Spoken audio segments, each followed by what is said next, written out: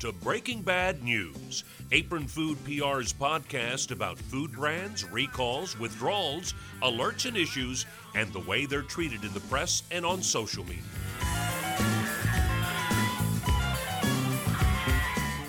Welcome. It's the first edition of Breaking Bad News for 2021. I'm Jeff Hahn, your host, and as always, I'm joined by my co-host, Jenny Gregorczyk. Hey, Jenny. Hi, Jeff. How are you? Good. So, we're still inside of a pandemic, so you have to live and let live in these days. I think we're all just so darn happy to have 2020 behind us that, it's something happy and joyful. So let her have her Valentine's Day tree, Jeff. Yeah, Jenny, this will be fun for people to know. I took a picture of my feet back in 2020. Do you remember this picture? Not your feet, not your bare feet. That would be weird. But I should have captioned this picture 2020. It was I've got this pair of Allbirds shoes. I've got two pairs. I really like these shoes. And it just so happens that I look down and I've got two different shoes on, two different styles of shoes on. And it struck me that that's just sort of like, I should have captioned that picture to you as 2020. Mm-hmm. There are a few things that sum up the year better than that. That was a pretty good one. Yeah. And I'm also really happy that you didn't send me a picture of your bare feet. Right. Yeah. We worked together for a long time, but that would not be okay. The funny part about that, do you remember what time I sent that to you in the day? Oh, like 5:30 in the evening. That's when I first noticed. Yeah, the day was done and you just noticed it. Oh, that's so funny. Well, Jeff, I don't want to go too far into this very riveting conversation without introducing our very, very special guest today. I am so, so glad that we have Laura Dunn Nelson on with us. She is the Vice President of Food Safety and Global Alliances at Intertech Alchemy, which, for those of you who don't know, is a global training and compliance solution provider that's based right here in Austin with us. So welcome, Laura. Very glad to have you. Thanks, Jenny. Thanks, Jeff. Gosh, I've been looking forward to this for a while now. We are too, and we are looking forward to picking Laura's brain about a little bit about our recall of the month that we're going to talk about, but really just food safety culture in general and all the very, very cool stuff that's happening at Intertech Alchemy, especially right now in the midst of this COVID era. So we'll get to that in a little bit, but very excited to have Laura here. Yeah, we're pretty big fans of Laura and Intertech Alchemy. They're super smart at what they do. So everybody sign up, give them all your business because you won't be disappointed. And we won't be disappointed either because we're going to have Laura talk a lot more about some of the things that are going on with her and Intertech Alchemy a little bit later on. But right now we're going to dive into a recall. And I got to say, Jenny, it's been a pretty challenging start to the year. There's a lot to choose from, unfortunately. So I was thinking, okay, you're always the one who has to guess what we're going to talk about, but I'm thinking a pet food recall was one of our recent episodes. Are we going to talk about sports mix today? Oh, good question. No, we are not going to talk about that. You're right. We have talked about pet food recalls recently on this show, and the sheer market size of the pet food. Enormous. Industry. Yes. Enormous. It's gigantic. Yeah. And I have been following the situation with Sport Mix, and it's definitely sad for those dog and cat owners, but nope, not what we are going to discuss today. And typically, we like to leave everybody in tons of anticipation. You might call it agony with getting to it's intense. Yes. And it's just when you listen to these, you can't help but you're almost transfixed by the anticipation. The break usually before we announce what the recall is, I just think is such a cliffhanger for people. But since we've got Laura here today, and she is much smarter than, sorry, Jeff, both me and you, then we want to spend more time with her. So we're going to dive straight into our recall today, and we're going to focus our recall of the month for this month on a cultural and food staple that many of us have in our kitchens, especially if we have teenagers or college students in the house. So does that give you a good clue? When we were broke and single, right? Mm-hmm. Ramen noodles has to be. That's a great guess. Definitely in line with that idea, but nope, it's not ramen. Today, our recall of the month is actually from our friends over at Nestle on Hot Pockets. You know the jingle? Hot Pockets. That's right. No, That's perfectly on pitch. I love it. That was sort of the Jim Gaffigan version of the jingle. Oh, Jim Gaffigan loves Hot Pockets.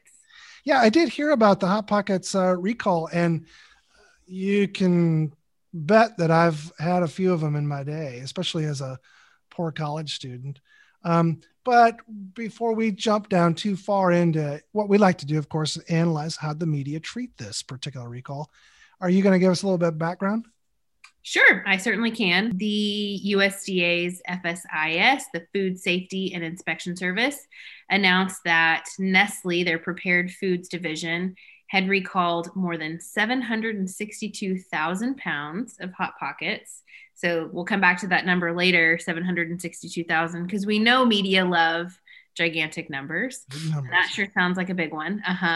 After determining that they may have been contaminated with pieces of glass and or hard plastic.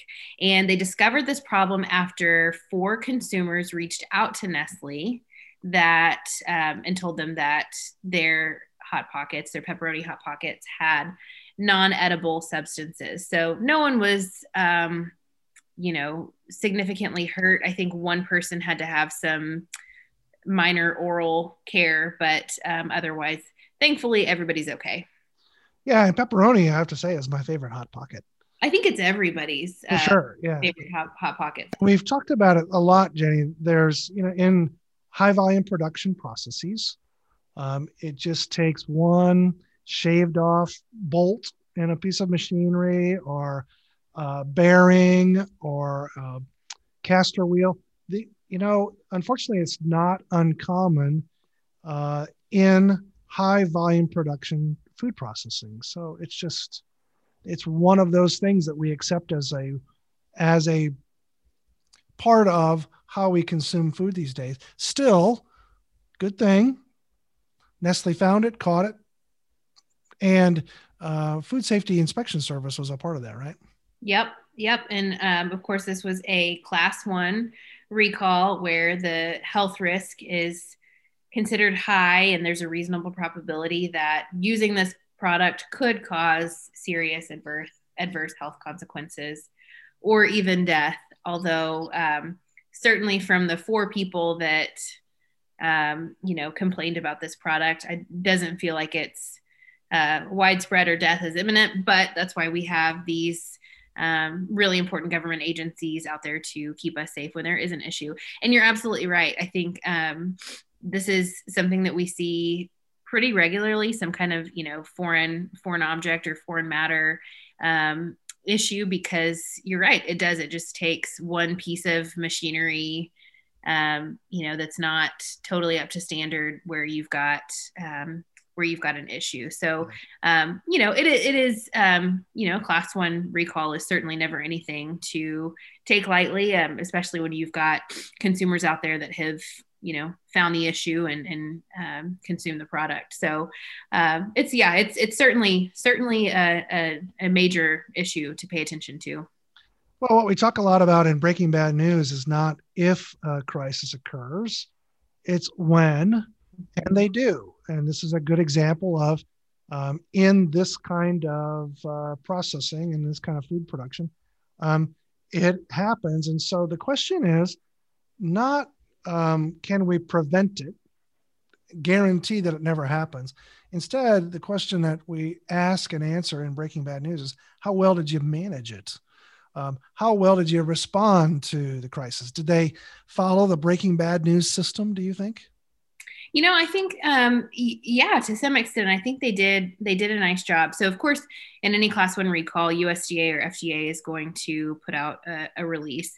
In this case, Nestle also put out a release as well. But the thing I liked about their version of the release was it really clarified for people, this isn't on all Hot Pockets. It's not for everybody. It's on these specific flavors, with these specific UPC codes, with these specific dates on it. So I think it helped to not minimize the issue, but help people clarify, 762,000 pounds of something sounds gigantic. In our food system, it's really not.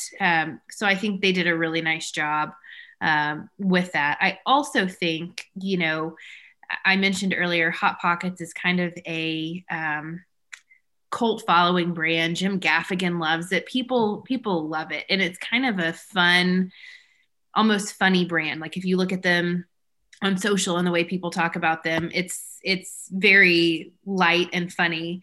And I think having that brand built up when you have an issue like a recall helps people also take it with a little bit of levity as well. And they certainly did in this case. So yeah, I certainly think that they did a nice job responding to this one. Well, it reminds us that even brands that don't take themselves seriously when they market, they still have to take food safety seriously. And that's one of the lessons that even large food manufacturers, especially large food manufacturers, in our experience, really are careful about. It's no laughing matter when it comes to food safety.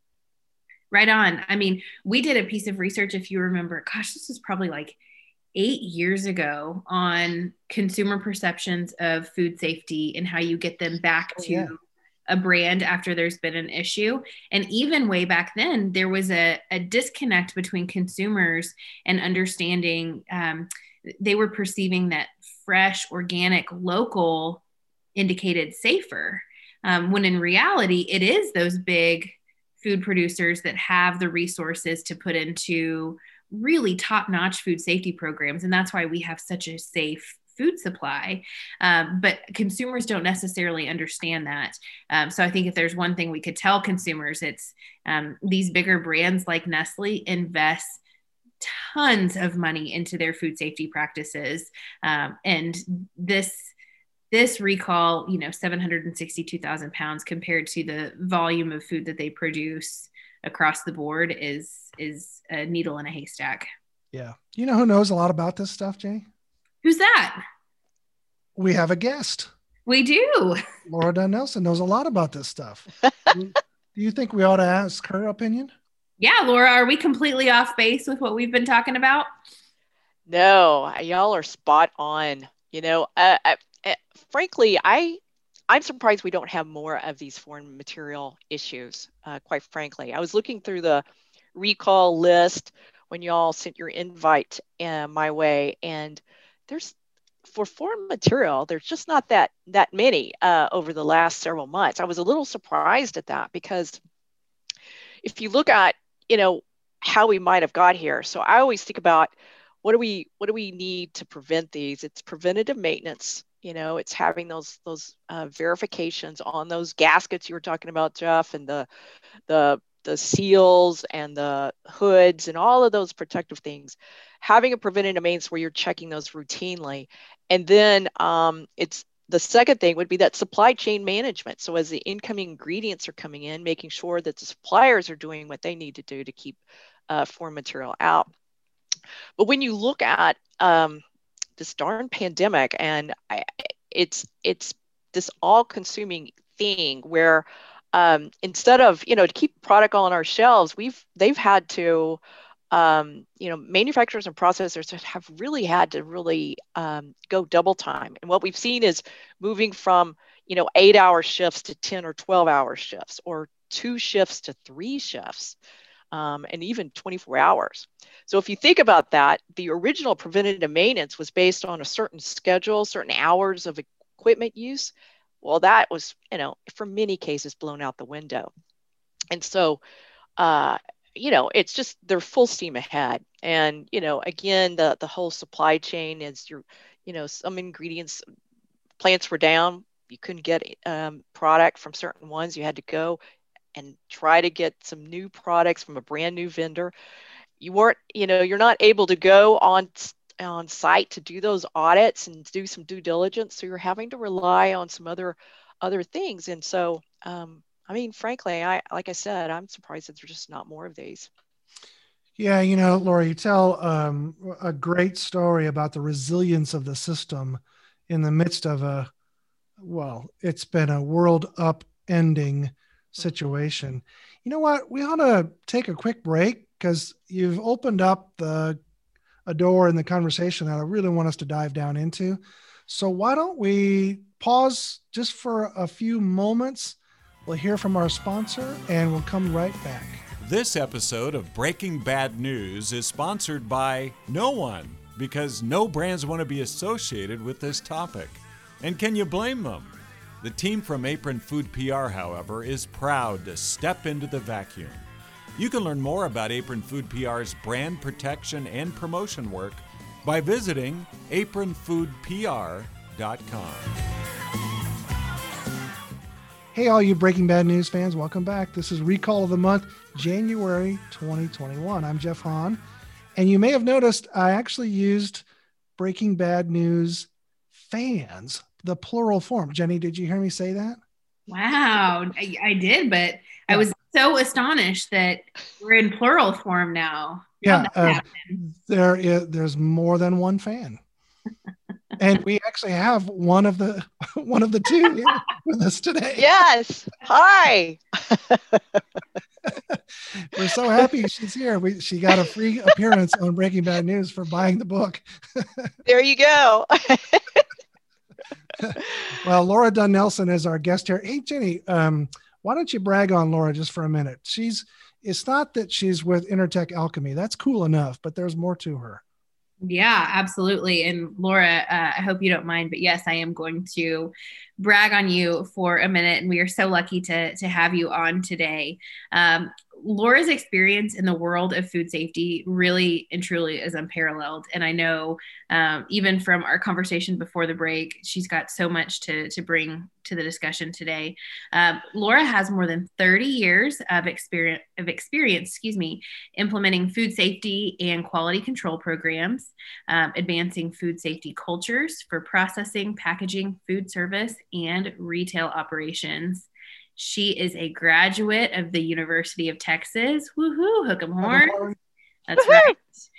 With a BS in microbiology, and she's worked with some of the largest retailers and manufacturers in the world in implementation of their GFSI certification program. So she's got years of experience in testing food products for the presence of pathogens, toxins, spoilage organisms. She's helped food companies with their GMPs, QA programs, hazard analysis programs, all of that. She's the vice chair of the Food Safety Culture Professional Development Group at IAFP. The resume goes on and on. It is so impressive. Don't fall asleep, Jeff. Thank you for this coming and listening to this episode. We're out of time. Yes. Oh, goodness. Okay, I'll stop there. No, I mean, it is fantastic to have you, Laura. And we've been talking a little bit about Hot Pockets.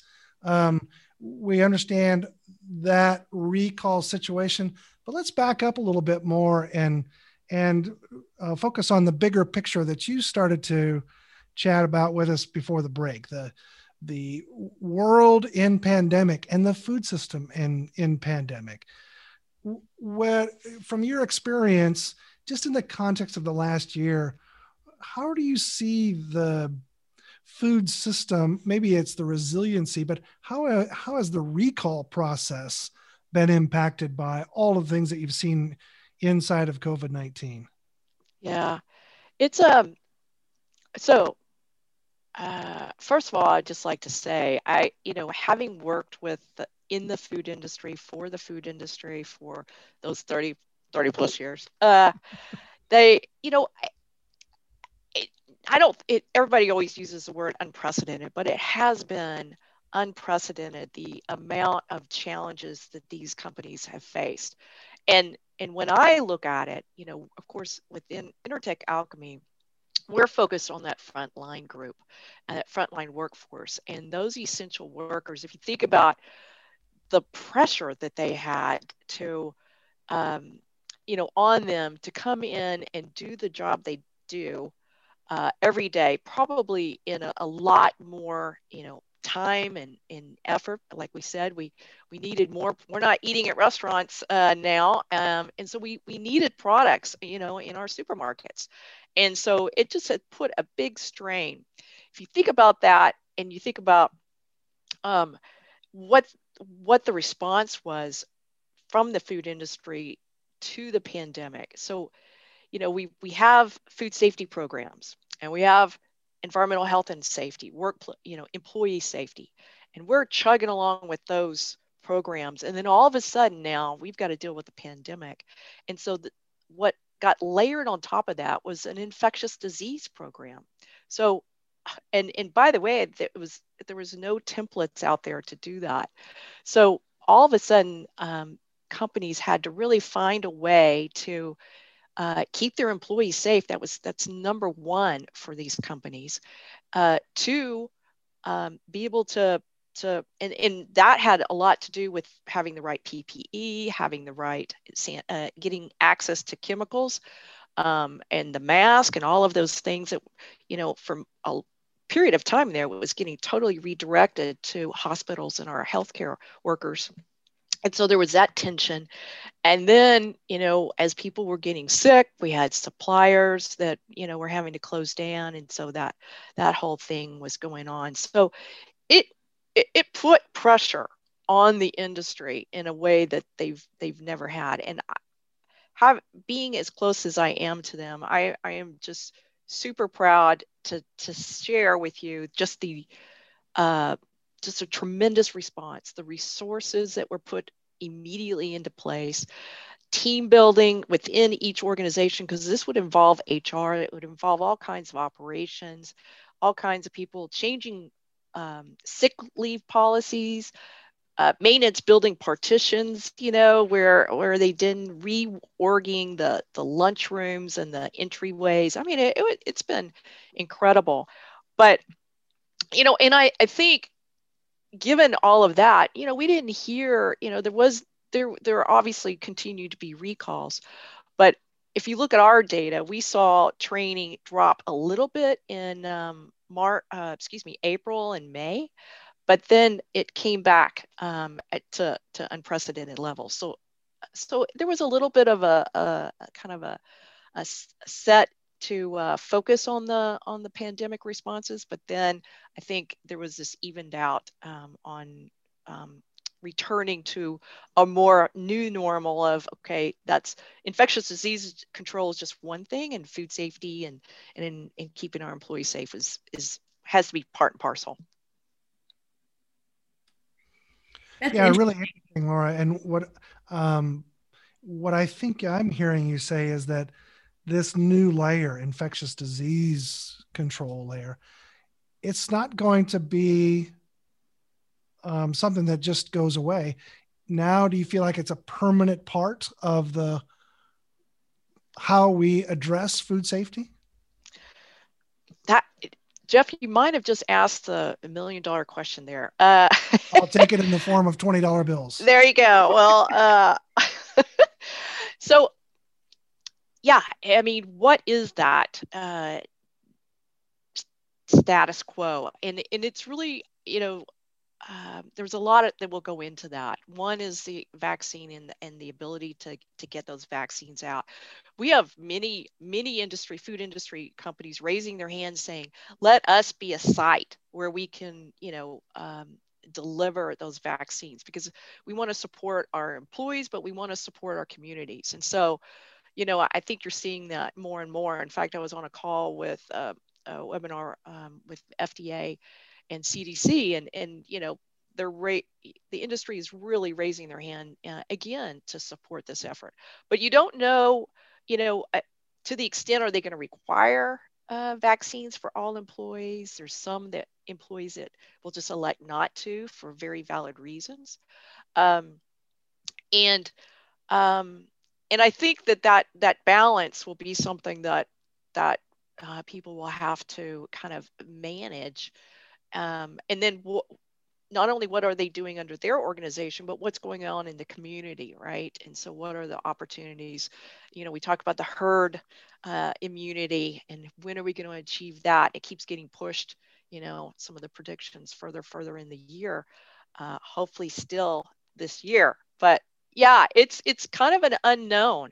A lot of the protocols and procedures, I think some people are thinking those might just stick with them for a while. Maybe in the conference rooms and the lunch rooms, you'll be able to sit closer to some of your colleagues.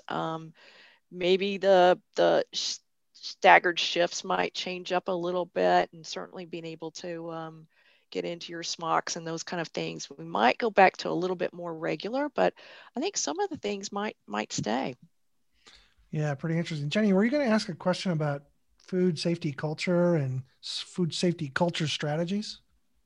I was actually first going to ask about what else you see happening in 2021, but it sounds like, Laura, it's going to be largely, at least for the rest of this year, very similar to what we've seen. I do think, Jeff, the word you used earlier is pretty incredible.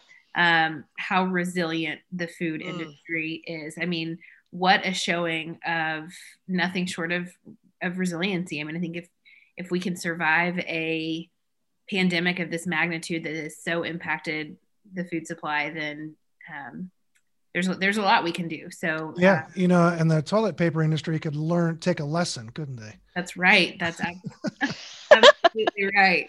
That's absolutely right. We're gonna have them on next month, but no, I do think it's important to note, and I would love to hear, Laura, what you're hearing about this, because the dip in food safety in training investment in April and May is, I think, very explainable. People just didn't have the resources to put to it. Right. But I think that what's more interesting is the surge that you saw later in the summer. So can you talk a little bit more about that? And are there, is it the companies that already had strong food safety cultures that are doubling down? Is it companies that maybe weren't as focused on food safety now that because of the pandemic, they are really investing in that? What are you seeing from that standpoint? Yeah. Well, I think one of the things, so I could say that, as far as food safety and workplace safety, it's been pretty consistent. I think one of the really interesting things is I think companies have looked at what they needed to do in this infectious disease control plan that they put in place. What did they do that then they can pull from as it relates to improving their own food safety programs or their food safety training and their workplace safety training? If you think about having to align behaviors around this whole new concept of this is how you put on a mask, this is where you wear it, this is how you dispose of it, 6 feet distancing, and here's what you need to do and how you need to do it, cleaning your own partitioned, sanitizing and what that looks like. A lot of them used some really interesting things, including training. Out at Intertech Alchemy, we were one of the first to the market of putting out some of those training, like mask wearing and distance wearing, separation, free to the industry at large. And we had a huge uptick. I'm happy to say that it seems like there was value in that. But so in addition to that kind of immediate training and very focused on the task of what that is and sharing the why of why we're doing this, I think was really important. And it didn't take much for people to understand, once they had a family member get sick, how important this was. But they use things like signage. And Jenny, I think, and Jeff, one of the things that fascinates me is, this just in trying to change those behaviors, you started seeing signage. We all saw it in the retail stores, right? Where we could stand And we saw different signage on the doors as we came in. This has to wear a mask, but bringing all of that together as to train people on these really new behaviors and to get alignment really quick has allowed, I think, companies to say, oh wow, so classroom training in and of itself for food safety may not be the end all. In fact, we probably need to have some awareness materials, some communications that reinforce that over and over again. And I see companies really starting to recognize. We offer, for example, posters that can remind people of different things, and digital signage that reminds people.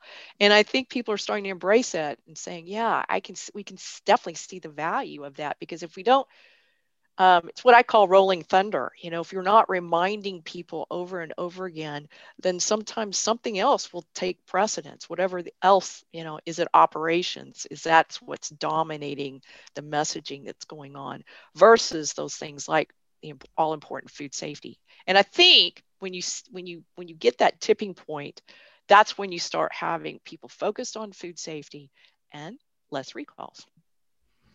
Yeah, it's a really good point. I'm thinking about my own behaviors and just going, for example, to the supermarket, how the floor placement signage that keeps me in the proper orientation vis-a-vis the person next to me. Um, your mind wanders. You get off into a different kind of universe in your own brain, and you need that continual reinforcement to pop you back into the moment so that you're behaving properly. And that's the really interesting part of what I see coming in this new layer of food safety is the behavioral change, the behavioral insistence almost that's required in order to navigate not just the normal times, but this new time. It's all about continuous behavioral modification, so to speak. Absolutely. And changing behaviors is a whole lot harder than just those two little words suggest. I mean, it really takes, at least from my view, a lot of discipline. And to your point, Laura, just very, very, very consistent reinforcement to normalize that new behavior. And even if you think about it in our personal lives, just the idea of wearing masks was so foreign back in March. Oh, yeah. I mean, I remember, we're in Austin, and the mayor of Austin was doing these tutorial videos on how to take old t-shirts and cut them up and make them into a mask. Mm-hmm. Now every retailer out there makes their own line of masks, and it's a normalized, in many regards, a normalized behavior. But it took time and a lot of reinforcement and all of that. And it's still not, widely totally accepted practice. So how do you do that? I mean, how do you teach that to your point, you're working with frontline employees where you've got a lot of turnover. It's hard to reach them. I mean, they're not in front of a computer reading email. So how do you do that? How, for workplace safety, food safety, any of that? How do you make that successful? Yeah. So I do want to make a point that, for food safety culture, learning and people are just one dimension of food safety culture. So there's, consistency, adaptability, hazards and risk awareness, mission, and, so there's other things that have kind of speak to and define food safety culture. But the people side is definitely, as you know, Jenny and Jeff, my passion. And it's tough, right? So there's a number of things. First of all, you have to have a strong learning organization. And a strong learning organization is going to be a company, a group that is going to be attuned to their learners. And that means what level of education do they have? What is their preferred way of learning? So are they kinesthetic? Are they auditory? Are they, Is there, when do we give the course or training? Are we going to do that in a blended learning setting, or is it going to be just classroom only? And how effective is that? By the way, however you give it, are you measuring the effectiveness of that training? And that's a key element. I see both of you nodding. It's absolutely imperative that whatever you do, that you're measuring that success. QA folks, food safety folks, we have a tendency just to put everything we want down in training, everything we need, and it's usually in a very technical way. And sometimes that just doesn't resonate. In fact, most of the time it doesn't resonate. So you really need to look at the content and the messaging to see if it's effective, or have you lost, that effectiveness and that comprehension somewhere.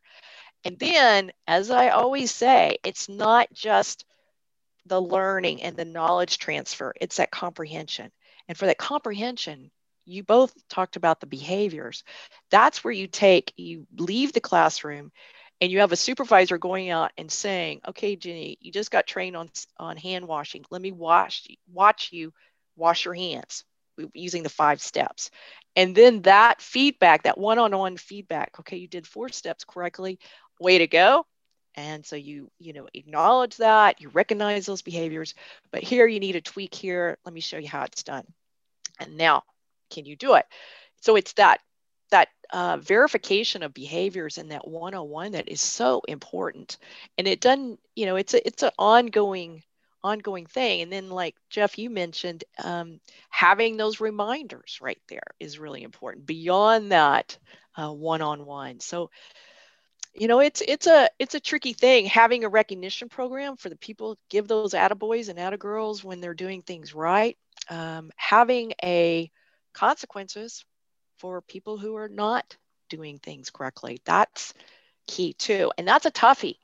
That's a toughie for the food industry. Y'all both know that it's becoming increasingly harder and harder to get employees in this field and to keep them. The turnover is really high in some cases. And so, man, it's tough because you're like, well, I don't want to fire him because, are we going to be able to get anybody else? And so you sort of can make do with some non-compliant behaviors.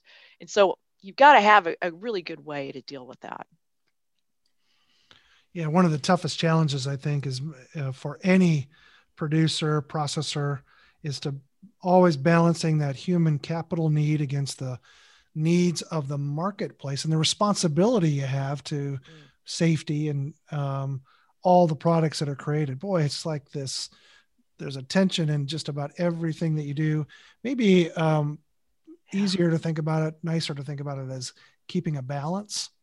But those are pretty strenuous requirements, no matter which side you come in and balance out. So I'm thinking about all that, saying it's even more remarkable that we've had such a resilient system through the pandemic, given all the variables involved. Absolutely. Well, gold star, food safety people. Nicely done. Yes, those essential workers, food workers are my heroes for sure. Well, yeah, go ahead, Janie.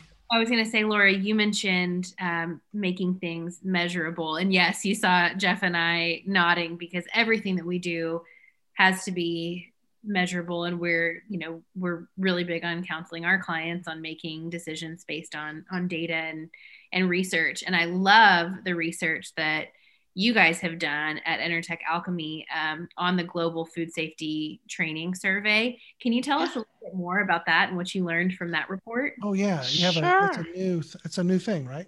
It is a new thing. So we do that in partnership with Camden and BRI, and we've done that now. I think we're 6 years, and I think we had this year we had over 1,400 respondents globally. So we were quite proud of the feedback we got, and we appreciated the industry spending the time. But really, it's meant to be sort of a benchmark of answering these questions, so that when you take a look at it as a company, you can say, oh, I fall in the lower or the higher, or I'm out of range here. And we had some really interesting results. I think one of the things we had was about 74% of the industry said, we have a clear vision to food safety improvements. We have a clear vision and a clear path to that, and I think that says a lot. 55% of the respondents said that they felt like they were industry leaders in food safety and food safety training, and so I think that was very telling, very motivating as far as their focus on food safety. One of the things, you always have the good news and the bad news, or less desirable news. So almost by percent, we still had 67% of the respondents respond saying that despite our best training, we still have employees not following the right behaviors. And as I said, this has been a trend over the last 6 years, very consistently. And it's almost as if we're just a little bit throwing up our hands and going, we're just going to have some rogue players out there, right? Some people that just don't seem to want to follow. So we talked about the turnover, and Jeff, you had some good points on the balance that you have to keep. You have to keep things operating, and you have to have, employees to do that. But how do you put corrective actions and consequences for not following the right behaviors? And for me, the most critical thing about that is, what about those behaviors you don't know that they didn't follow, right? That nobody was around, and they have that big choice to make. Their plastic glove gets shredded and it gets in the batching machine. Do they have the courage to raise their hand and say, sorry, I just made a big mistake. We got my glove in there. Or do they just kind of walk away? And it's those kind of things when nobody's looking. And that's a definition of food safety culture, right? It's what happens when nobody's looking. What is that culture? And if you can reward the behaviors, the good behaviors, that's critical. So I think it's a challenge for the industry, and I think y'all brought up the data, which I think is so interesting. And the data, when you look at the low maturity of a company, food safety culture, it's those people that are kind of firefighting and scrapping about, and they're in doubt. They don't have clear training. They're certainly not using data. They're not using technology. They're, perhaps only just doing what regulated things need to happen. In contrast, if you look at those that are internalized, high maturity food safety cultures, those people are not siloed. They're team oriented. They're using data. They're doing horizon scanning and continuous improvement and all kinds of things. So the contrast is pretty clear, and it's really, I think it's going to be challenging, but critical that people take wherever they are in the maturity window and look at what are those gaps in that specific aspect against the five dimensions of food safety culture, and then try to address those, so try to move them more into a more mature region. So yeah, lots of challenges there. I would say, as the PR person coming on, they're not challenges, they're opportunities. There you go. That's why you're there, Jenny. That's the BS right there. But, yes, indeed. No, I think that's so interesting. And one of the things we often hear from smaller startup food brands that, in that life cycle, you're absolutely right. They're scrappy. They don't have a ton of resources. They probably aren't investing a lot in a food safety culture. Those are the food brands that need the most help, whether it's taking their product to market or implementing a really solid food safety culture. Mm-hmm. So what do you say to those, smaller startup brands that don't have a lot of resources to put into food safety, but know that it's important? What's your advice for them? Yeah. Whether they're small, new innovators, new startups, or even the very large, my first advice to any of them is to assess your organization. Determine where you are in that maturity continuum. Figure out, as far as food safety culture, where are your strong points? Is your people dimension super strong? And maybe you need to work on your mission and from a corporate level. Maybe that's where you need to be more consistent. You have some inconsistencies and maybe work on that. So you really need to have assessments, and the assessments, there's all kinds of people out there doing assessments now. We have our own team, consulting team that can offer assessments, but I was part of the GFSI Food Safety Culture Working Group who did the white paper on food safety culture, and there's all kinds of questions built into that white paper that you could take that and just create your own assessment, and bump that up against the data held in that GFSI white paper. So that's the place to start, because you're just sort of in the dark if you're trying to make a change. And two, I think there's some experts out there that can help. If once you have your data, once your assessment's been done, then that's, figure out some programs that you can put into place. And I think starting small and simple. The last thing you want is to introduce like the flavor of the month program that you can't sustain and maintain. Mm-hmm. It's not to say you can't stop it if it's not effectively achieving your goals, but you need to be able to see it through and make an assessment. Is this working for us here? Are we moving the dial? So yeah, I'd start with assessments for sure. That's great advice. I think, so many on the smaller side feel some kind of paralysis because the world can be so overwhelming and costly and all of that, but it really doesn't have to be. I think that's really good advice. Start small, start simple. And there's already some great tools out there. So that's wonderful advice. Thank you. Yeah. And experts like Laura. Yeah. Yeah.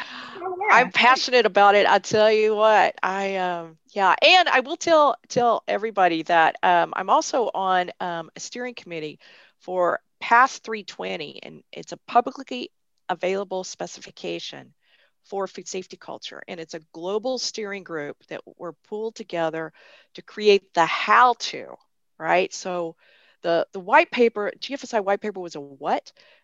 In a lot of ways, but this is going to be a real how-to, and that work is ongoing. We've met several times, but I'm hopeful that document will come out. It'll be publicly available, as it states, and that it'll be distributed and available out towards the end of this year. So I think that document will help. I will say that most of the schemes, because GFSI has added food safety culture in their benchmarking document, schemes like SQF and IFS, et cetera, they've all added food safety culture questions into their audit. And I think what we're going to see is largely during the summer, those new requirements will be kicking in. So even though you're a little hesitant out there and you may not know how to get started, you really do need to get started. You need to start moving forward. If you don't have the resources in place, search out some of those consultants that you can use, because you'll be faced with some of those expectations shortly this year. Yeah, for sure, Laura. And if someone wanted to search you out, how would they find you? What's the best way to get in touch with you? Laura.Nelson@alchemysystems.com. Okay. So email is your preferred, huh?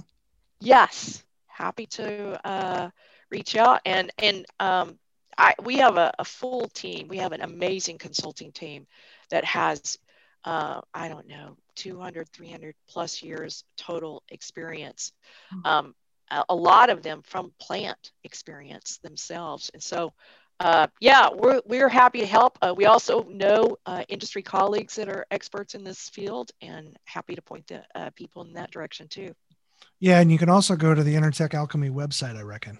Absolutely. That's a good place Absolutely. to start Thanks, as well. Jeff. Well, it's just been a fascinating talk, and I think so encouraging in a lot of respects. The resiliency of the food system is something that I think we can all be proud of. And to a great extent, it's due to the experts like you, Laura, who are helping the front line do their work every day, day in, day out. And, even when there's, times when there's a foreign object contamination like Hot Pocket saw, we can still be pretty well assured that we're operating in a really good, sound food system, can't we? Absolutely. And I can guarantee you that the root cause analysis was instigated, ASAP, and they've identified the challenges, and they've already got some corrective actions applied. I mean, that's how that works. And I think the good news is, as people learn from those things, then they get a little bit more bulletproof. A little better every day. Like Jenny, she gets better every day. So nice of you. Yeah, well, it's been a fun talk, hasn't it? Yeah, this has been great. It has. I'm already looking forward to my next one with y'all. So thank you so much. I'm honored to be on, and so appreciate the opportunity to talk with y'all. It's been great, Laura. Jenny, thank you so much. Good call on inviting Laura. I wasn't so sure, but she paid off. Oh, that's it was a risk. Laura, please come back anytime. We love having you. All right. Well, listen, I will be listening to the next one. So hopefully you'll tee somebody up great, and y'all take care. Thanks, Laura, so much. And thank you all for listening to this edition of Breaking Bad News Recall of the Month. See you next time. Thank you for listening to Breaking Bad News. Subscribe and learn more at apronfoodpr.com. And if you like what you've heard, rate us on Apple Podcasts, Spotify, Stitcher, or your favorite podcast app. It really helps.